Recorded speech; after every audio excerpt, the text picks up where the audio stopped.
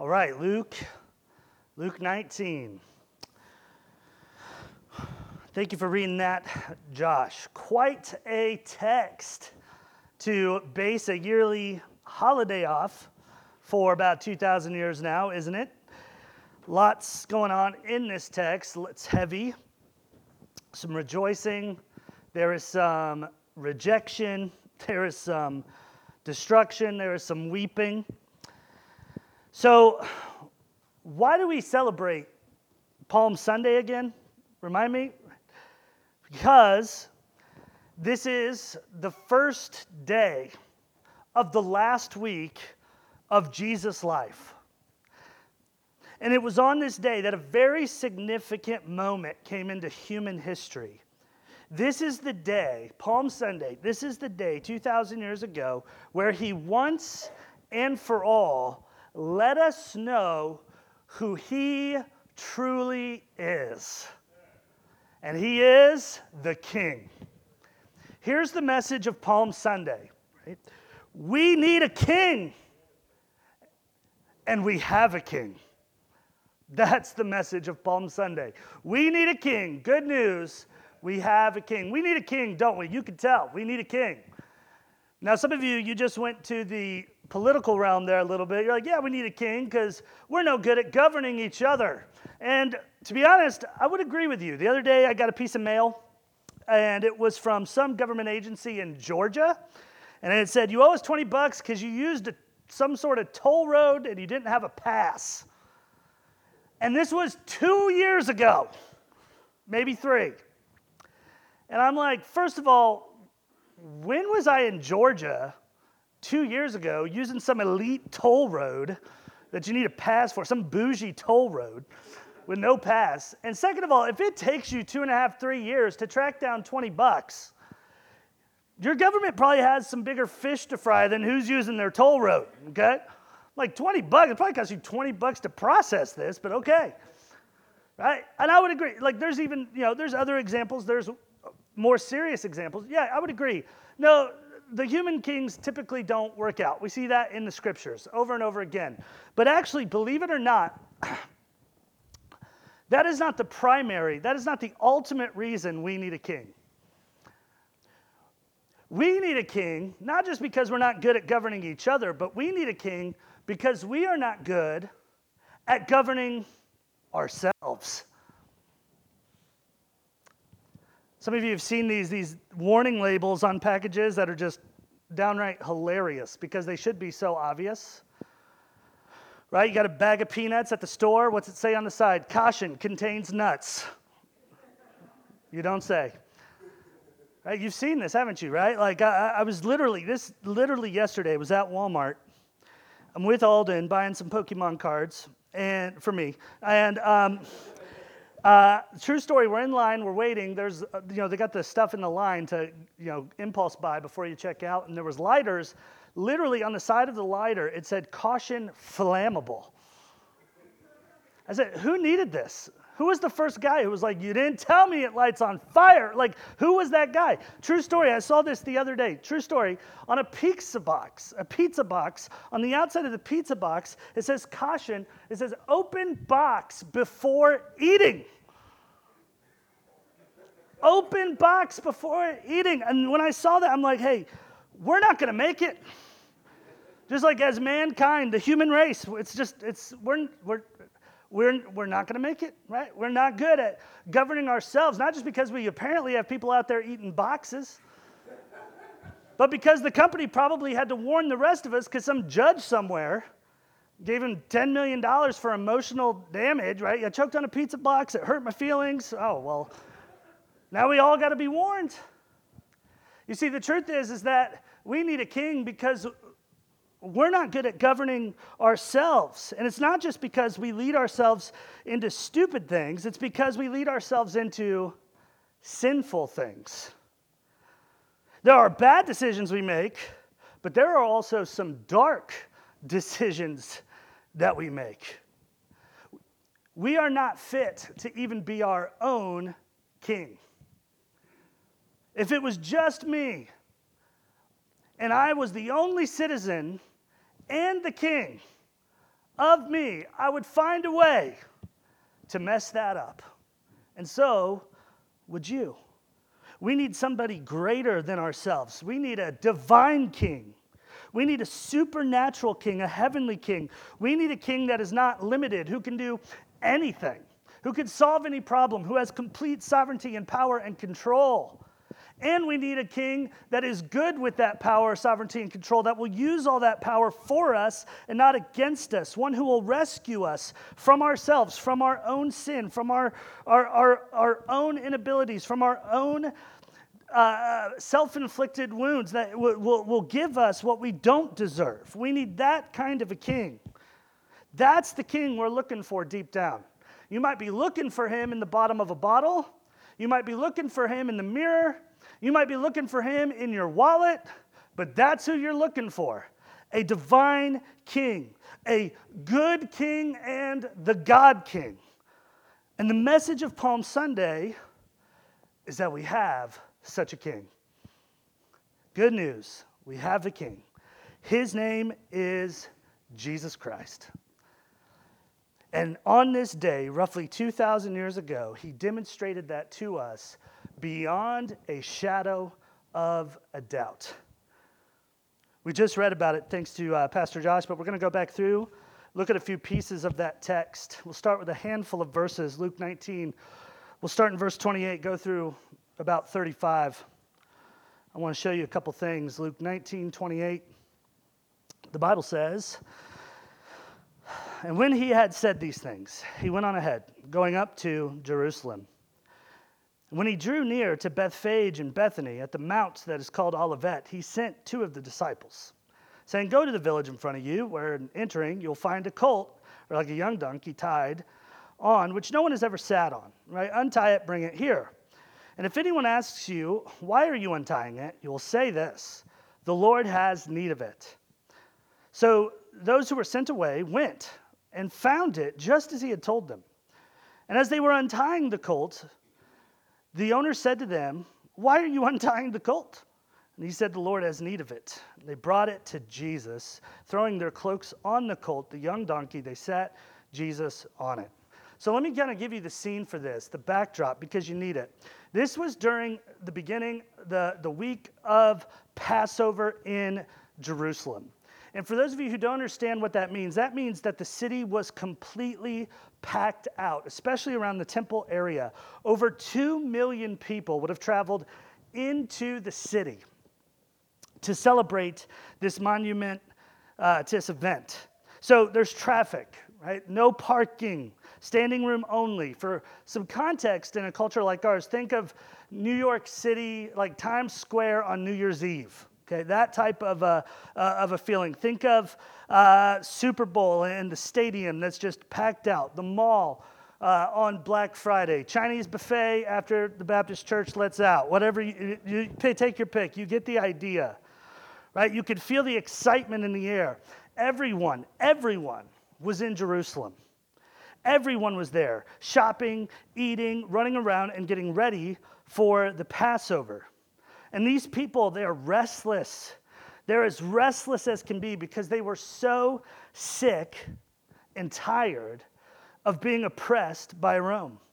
They are paying more taxes than a Californian. They have laws on their laws and regulations on their regulations.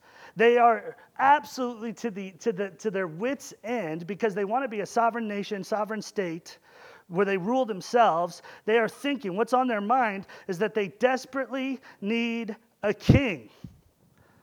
And it's in this context that Jesus comes, that Jesus proves that he claims that he acts as the king. He comes to show us, I am your king. We have a king. One way he does this is by fulfilling Old Testament prophecy. Right now, I don't want to get our holidays confused here, but you know the Christmas Carol or a Christmas Carol? It's like a movie, a play, you know. And Ebenezer Scrooge has to visit the ghost of Christmas past.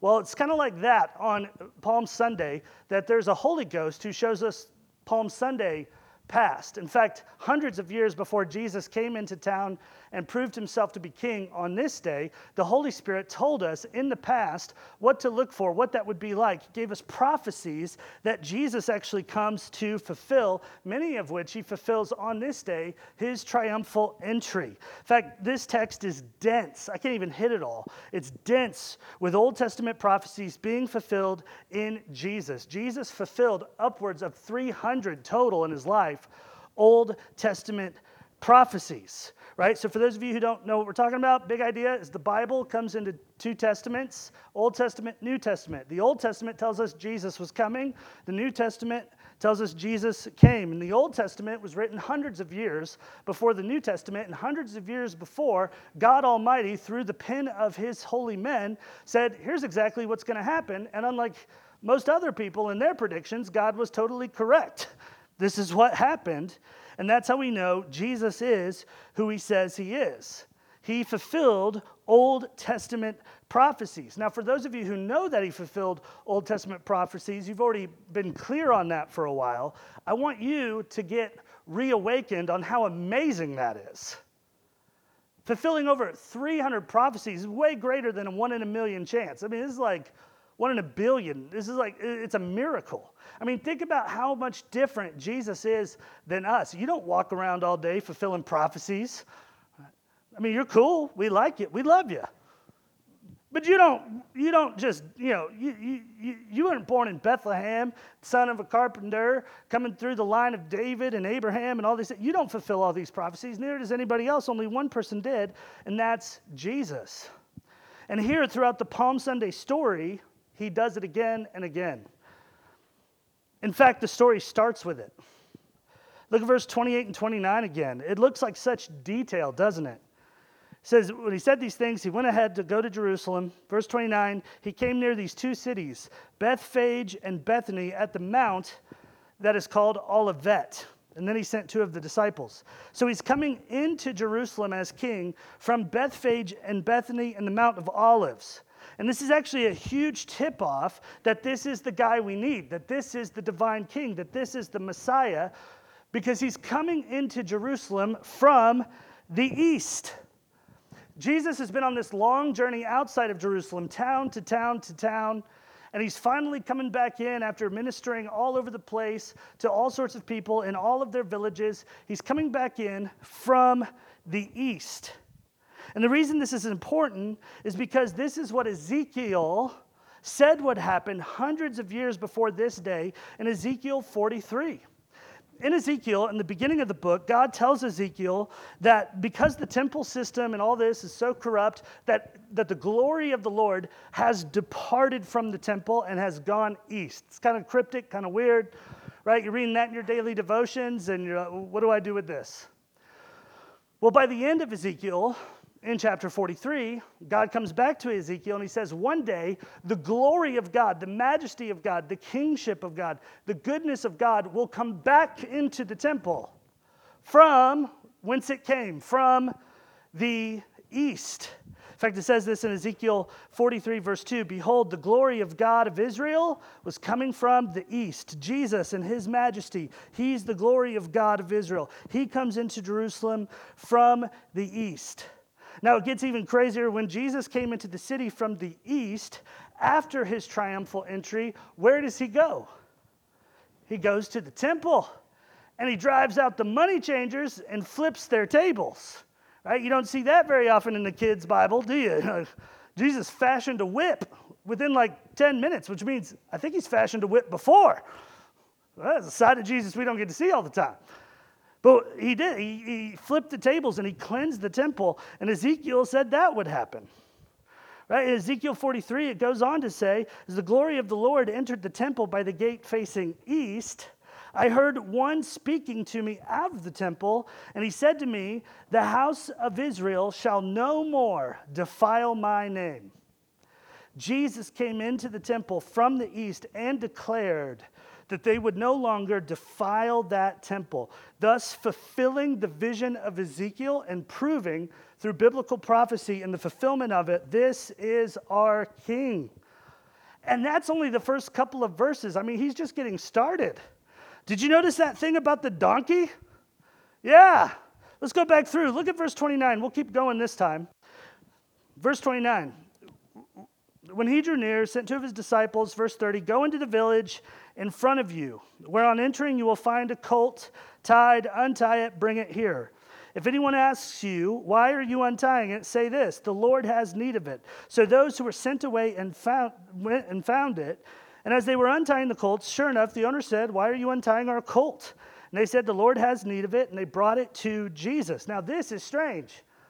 Right? It's a strange command, right? Jesus got some interesting, he flips culture on its head often. He's given us some strange commands before, like if you're going to be great, be a servant. But this kind of takes the cake. Go to Jerusalem and find this very specific donkey and bring it to me.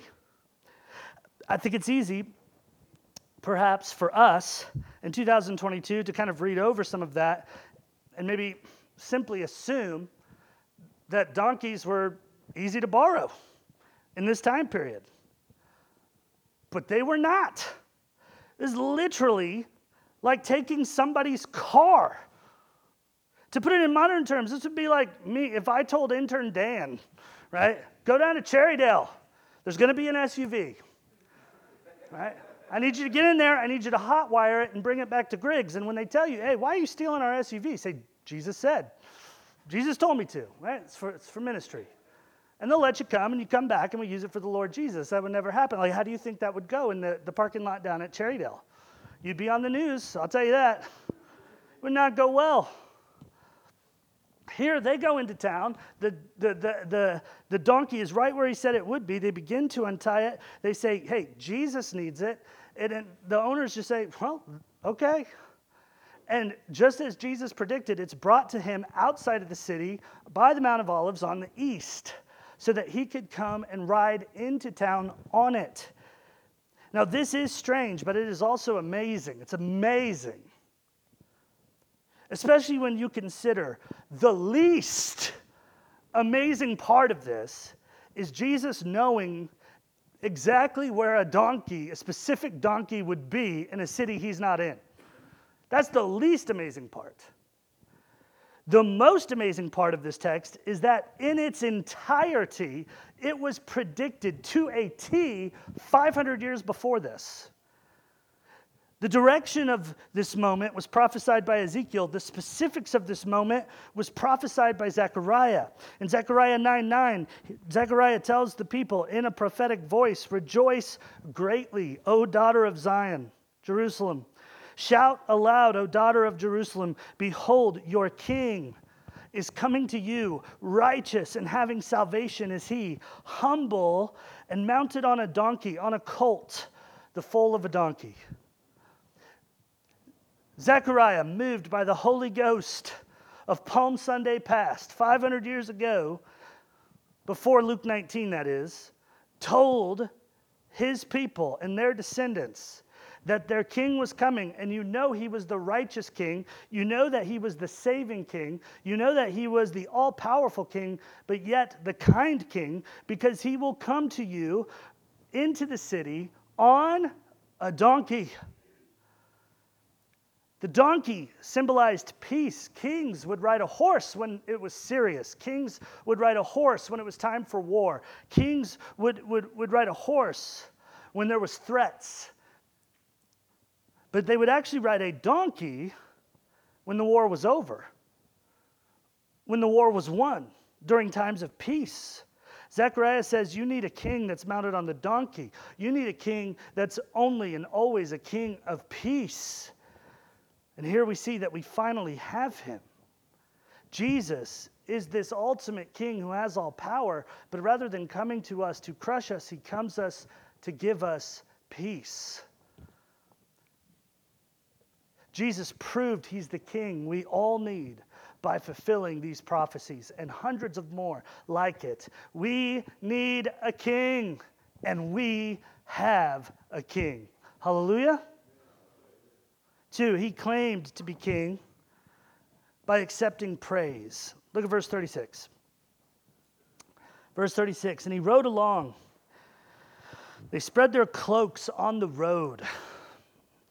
And as he was drawing near on his way down the Mount of Olives, the whole multitude of his disciples began to rejoice and to praise God with a loud voice for all the mighty works that they had seen, saying, "Blessed is the King who comes in the name of the Lord, peace in heaven, glory in the highest." I want to read this too. Here's how John's gospel records this moment. John 12:12, the next day, the large crowd that had come to the feast, the Passover, heard that Jesus was coming to Jerusalem, so they took branches of palm trees and went out to meet him, crying, "Hosanna! Blessed is he who comes in the name of the Lord, the King of Israel." So this is the royal treatment. They are rolling out the red carpet for Jesus. They are literally welcoming him as they would welcome a conquering king. You can read this in Israelite history. 2 Kings talks about a conquering king named Jehu, and they laid down palm branches and coats for him to ride on as well. It was their version of the red carpet. But it goes further than that, is that they're not just treating him like a king. They're talking to him like God. This is also what they would not just do for a king, but say to God. They sing to him this song of victory, Hosanna, which means save us now. They sing, "Blessed is the one who comes in the name of the Lord." These are actually two song lyrics from Psalm 118. This is something the ancient Israelites would sing to God as God delivered them from battle. So here we have a people, thousands, genuinely, actually, emphatically worshiping him as the one true God. And what's unusual, if you've been reading the book of Luke as a whole, or one of the Gospels as a whole, the story of Jesus as a whole, is that at this point, he does not tell them any longer to hush. You see, as Jesus did ministry, went all over the place. He did incredible things. He would heal those with leprosy. He would open blind eyes. He would raise the dead. In fact, he raised the dead in this very area around the Mount of Olives, his buddy Lazarus. And once in a while, people would put two and two together, like, nobody else can do that. I saw that guy die, and now he's alive. You're God. Ding, ding, ding, right? Good work. You have won, double jeopardy, whatever, right? And Jesus, upon them realizing this, actually, from time to time, it could be confusing for the new believer reading this, would be like, hey, don't tell anybody. You're like, I thought we were supposed to tell everybody. Yeah, but remember, he's in physical time and space, right? You can only handle so big a crowd, right? If every sick person in the world's flying in to come see you, like, there's just issues. I mean, he became a man, and he dwelt in time and space. And so a lot of times he would say, don't spread that word. Go to the priest, be officially cleansed. Don't tell anybody what I've done here for you today. He does this all throughout his early ministry, and then he gets to this scene. He has saved his identity for this scene, at least publicly, high level publicly. He is waiting for this moment. At this moment, he comes in riding on the donkey, just like it was prophesied. He's fulfilling prophecy. Everybody is singing to him, Hosanna, right? You are the God who saves. Everybody is worshiping him, not just as one of them, but as someone from on high, as a divine king. And he totally and completely accepts it.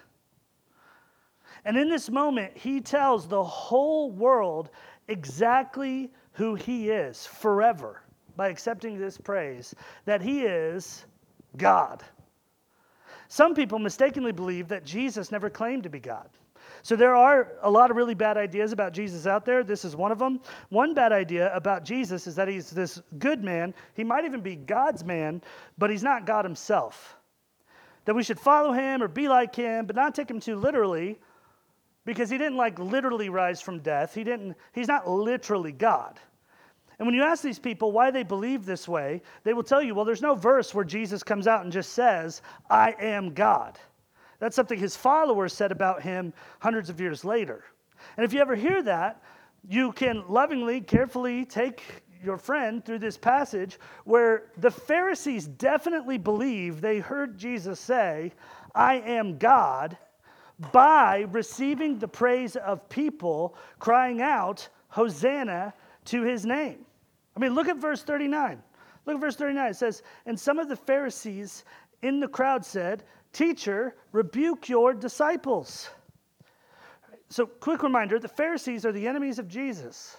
The Pharisees were always accusing Jesus of blaspheming God, which is kind of ironic since he is God and had no sin. So calling God a sinner is actually blasphemy. So they're blaspheming by calling him a blasphemer. It's just kind of a hoot, okay?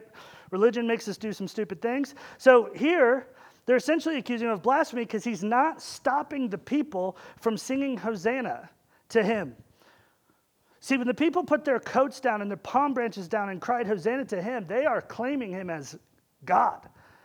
And in a weird way, the Pharisees are sort of right. If Jesus wasn't God, he should correct this. If Jesus wasn't God, but he was indeed good, he would correct this for the sake of the crowd. Right? We get this, don't we? Like, if I'm at dinner with my sister, and the waitress comes up and she's like, what would the lovely couple want to eat this evening? I'm going to be like, that's my sister. Right? The last thing I need is another awkward moment to add to my collection. And I don't want the waitress to be embarrassed. I'm not trying to be rude, I'm just trying to be helpful. Actually, not a date. Sister, right? I'm going to correct that.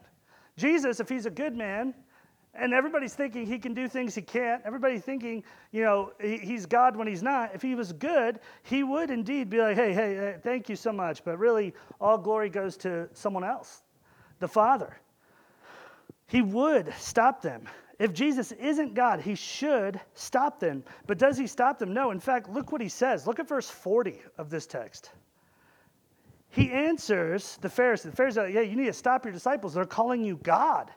Verse 40, he answered, I tell you, if these were silent, the very stones would cry out.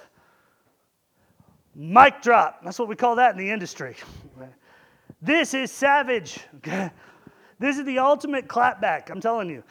Shots have been fired at the Pharisees. Instead of rebuking the crowd, he turns around and he rebukes them in such a way that only Jesus can do.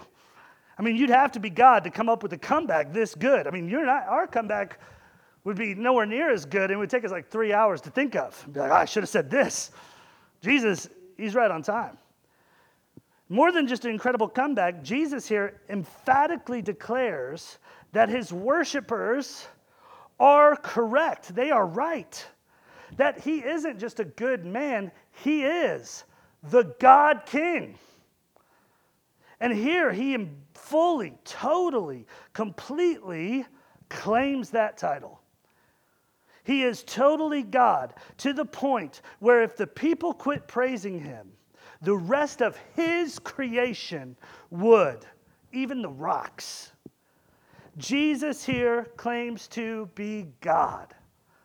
On Palm Sunday. It all was waiting for this moment where he would publicly, in front of everyone, proclaim his true identity. Now, I will admit to those who reject Jesus and say that he never said he was God, is that he is doing it to some degree indirectly. But it's still a direct claim. Everyone still gets what it means, knows what it means. That's why they crucify him in about a week. I mean, it's indirect, but it's direct. I mean, it's indirect. Like, okay, I'll tell you this. Joanna and I, it was on April 5th. I know that. I think that was Tuesday, but I can't remember. Anyway, we just celebrated our 9th wedding anniversary, okay? April 5th. We've been married 9 years, right? So that is quite a feat. I think I'm one of those pastors that's ready to write a marriage book, right? And I already have an awesome title. It's called Till Death Do Us Party, okay? Don't steal it. Incredible name. Anyway, in fact, I'm going to do a hashtag with that. It's going to be awesome. So I'm going to write a book on marriage because we've been married 9 years. And for 9 years, I've been claiming to be Joanna's husband. But I don't always just go up to someone. Like, hey, how you doing? I'm Joanna's husband. What's your name? Like, that'd be weird. Right? I mean, sometimes I say, yeah, I look at Joanna and say, yeah, I cried at our wedding because I did. She did not. I did. I cried the whole time. I might say something like, well, she changed her last name from Stark to Miller. I might say, I liked it, so I put a ring on it, right? I'm indirectly saying, we're married. I'm Joanna's husband. It's indirect, but it is definitely direct. The point is the same.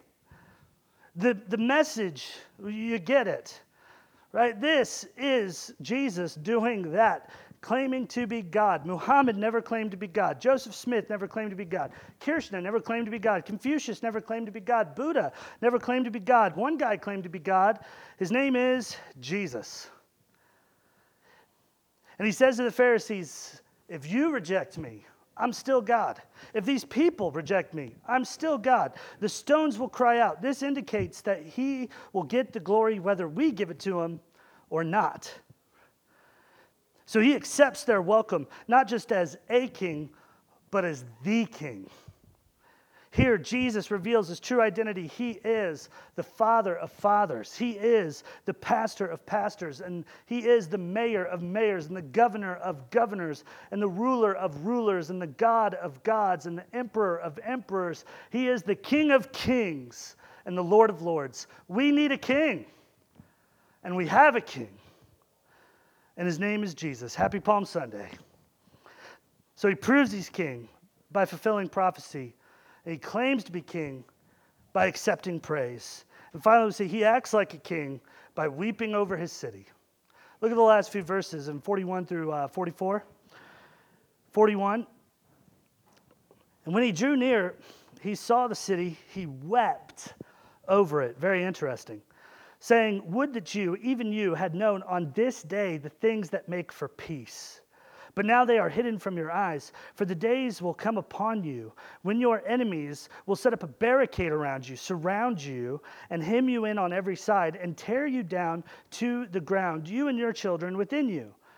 And they will not leave one stone upon another in you, because you did not know the time of your visitation. So Jesus gets to the very end of the Palm Sunday road. There's no more coats left. There's no more palm trees left. He's outside the city. He gets down off the donkey and onto his knees in front of thousands of people, perhaps 10,000s of people who have lined the streets in this endless trail. And he begins to weep. In the Greek, it's more like wail. I mean, this is an overwhelming, dramatic display of sorrow. This is the kind of weeping that you do next to a deathbed. This is the kind of weeping you do after you find out a spouse has been cheating on you. This is the kind of weeping you do when one of your children walks away from the faith. That's what Jesus is doing outside the city in front of all these people. I mean, this is intense. And why is he weeping over Jerusalem?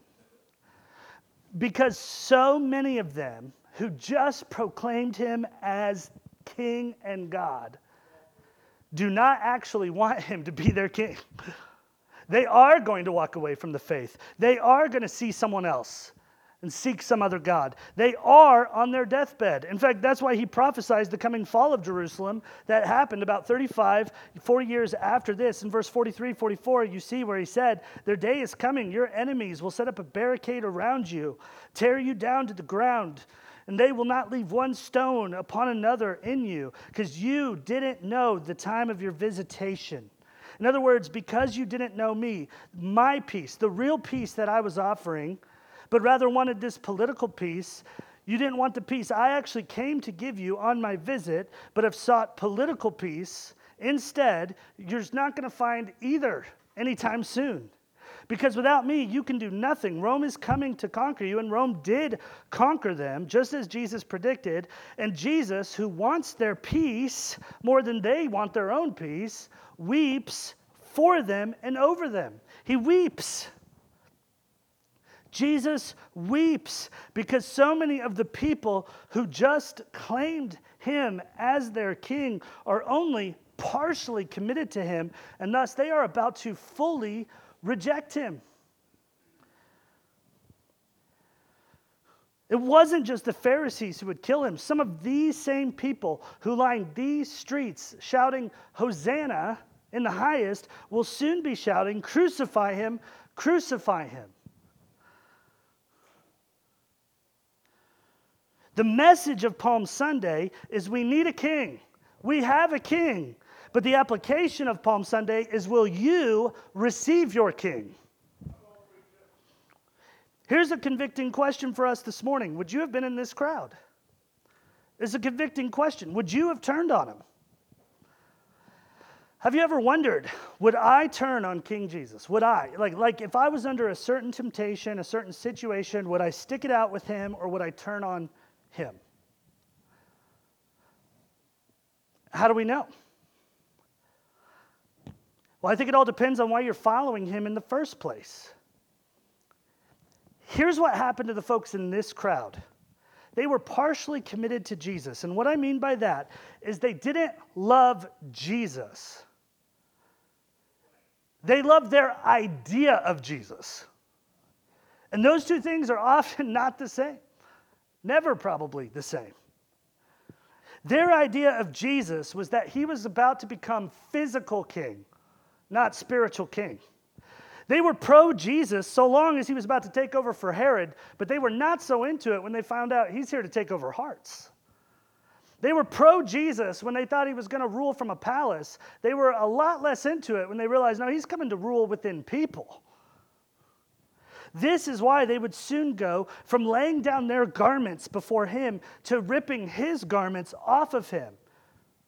You say, but he fulfilled the prophecies, but he claimed to be God and he accepted their worship. Yeah, but he didn't give them what they thought they wanted.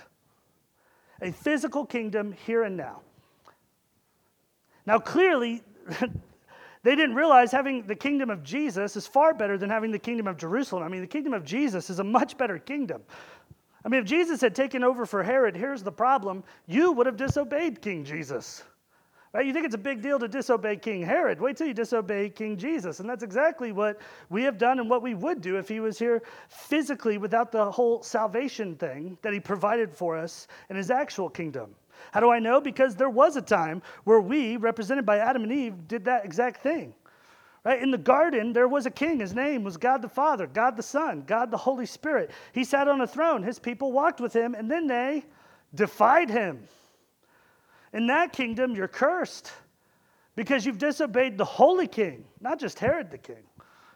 But in the kingdom of Jesus, the kingdom he actually came to bring us, you are not cursed, but blessed, not rejected, but accepted because he, as the second Adam, obeyed in your place.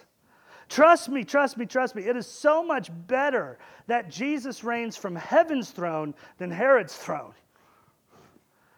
Another reason that something they must not have realized, right, is that the kingdom of Jesus is better than the kingdom of Jerusalem because our chiefest problem is not actually political or geographical or even legal. Our chiefest problems are actually personal. Or I'll say it this way, our greatest problems are not external, they're internal. This is why Jesus didn't come to make us powerful and wealthy and healthy and famous. He came to make us holy from the inside out. So we need a king and we have a king, but let's not make any mistake about what our king has come to save us from.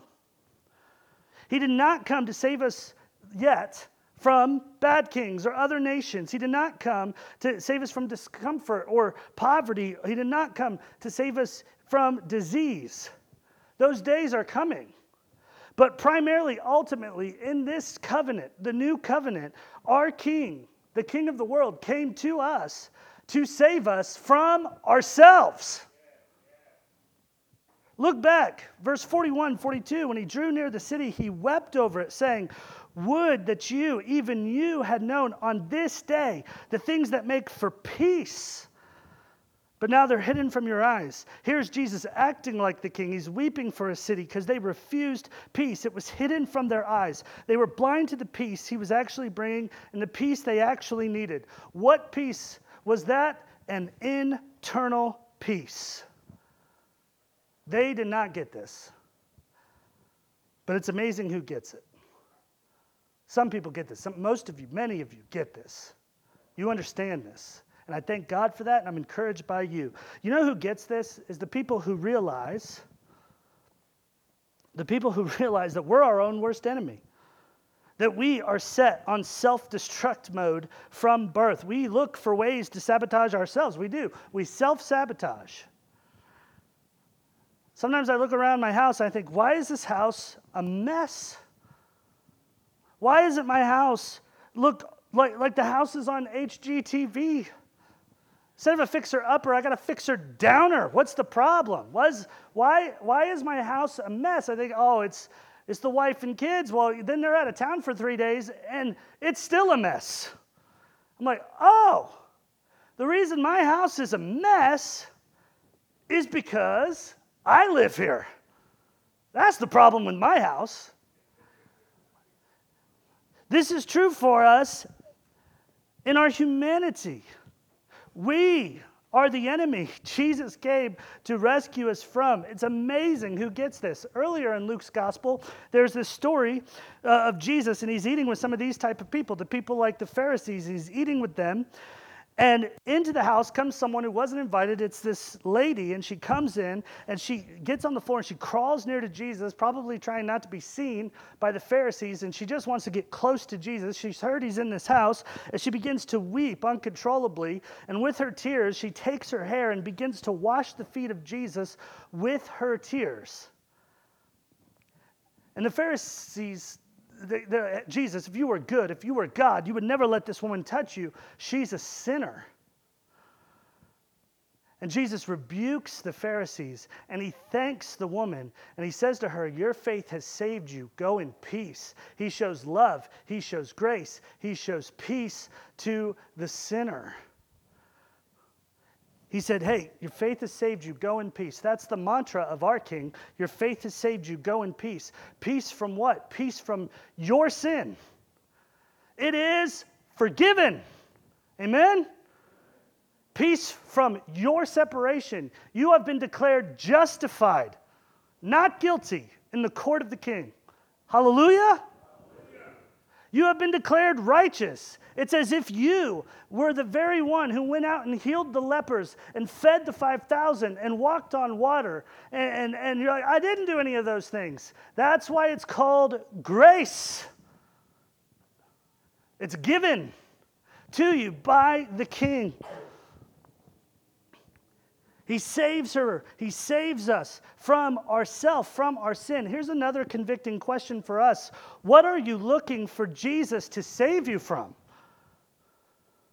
Are you looking for him primarily to save you from unpopularity, from singleness, from your political opponents? I don't know that he's really offering that. What are you looking for Jesus to save you from? They wanted a different king with a different agenda, with a different mantra. But what about you? Why are you following Jesus? Do you follow him because of what you've imagined he may do for you? Do you follow him so that he can fix your external world? If so, you will probably be angry with him by the end of the week, just like they were. Because here's what he is actually offering. Salvation from your own sin. Many folks in the crowd on this Sunday, they did not want to be saved from that. So they were only partially committed to Jesus, yet he is the good king, and through his weeping, he shows us he's 100% committed to them. You may not be 100% committed to Jesus. Jesus is 100% committed to you. You may be struggling this morning with your commitment to the real Jesus. Not your idea of Jesus, but the one we have, the one that's been revealed through Matthew, Mark, Luke, and John. But that Jesus, here's the great thing about him. He's not struggling with his commitment to you. He is the God King, and yet he is the good King who uses all that power, all that sovereignty, all that control for us. In fact, I'll end with this thought. You may have noticed in verses 42, 44, that there are a couple references to time. In verse 42, he says he's weeping because they didn't accept his peace on this day. In verse 44, they're headed for misery because they didn't know the time of his visitation. It seems really specific. You say, what's up with that? Well, it could be, and it seems to be, that him coming into town on this day, Palm Sunday, is him fulfilling another one of those Old Testament prophecies that these pious Jews should have been keenly aware of. As far as I understand it, it appears that in the book of Daniel, chapter number 9, this scene is predicted down to the very day. Daniel 9:24 talks about a coming prince who will make atonement for sin 69 weeks after the commandment to rebuild the temple. And by 69 weeks, scholars tell us that what's meant in prophetic language is 69 sets of 7 years. Biblical and historical scholars can tell you the day they commanded the people to rebuild the temple, because that date is actually plain as day for us in the book of Nehemiah. Biblical historical scholars also believe that they know the day Jesus came into Jerusalem on this day, this triumphal entry, because the dates of the Passover around that time are incredibly well documented.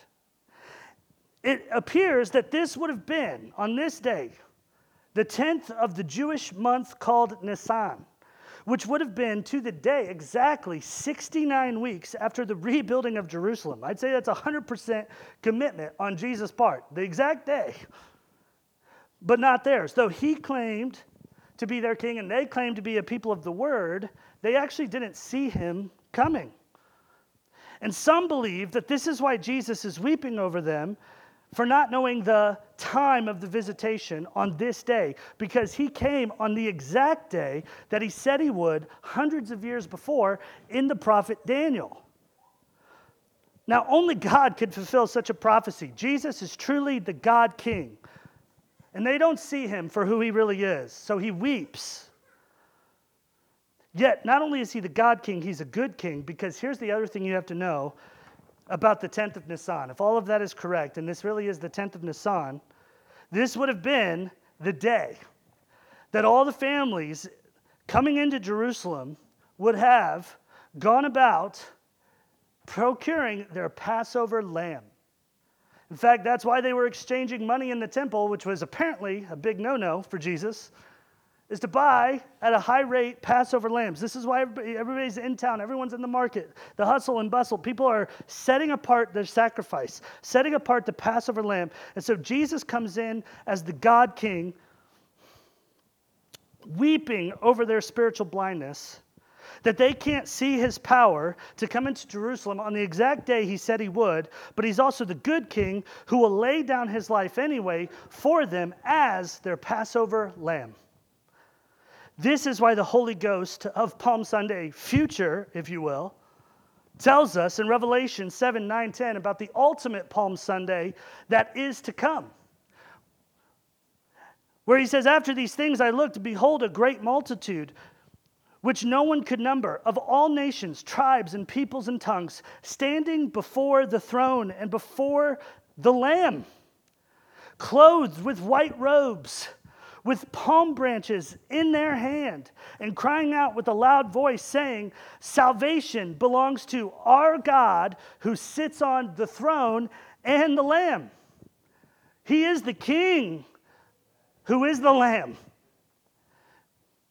We need a king, and we have a king.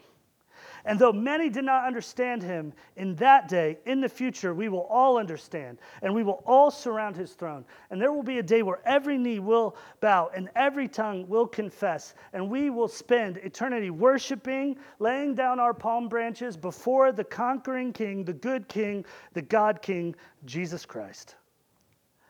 Just like he goes down that Palm Sunday road, he comes into our life on the exact day he planned to. He has come to save you from your sin. He has come to save you from yourself. He has come that you might have an internal peace. He comes to usher in a heavenly kingdom.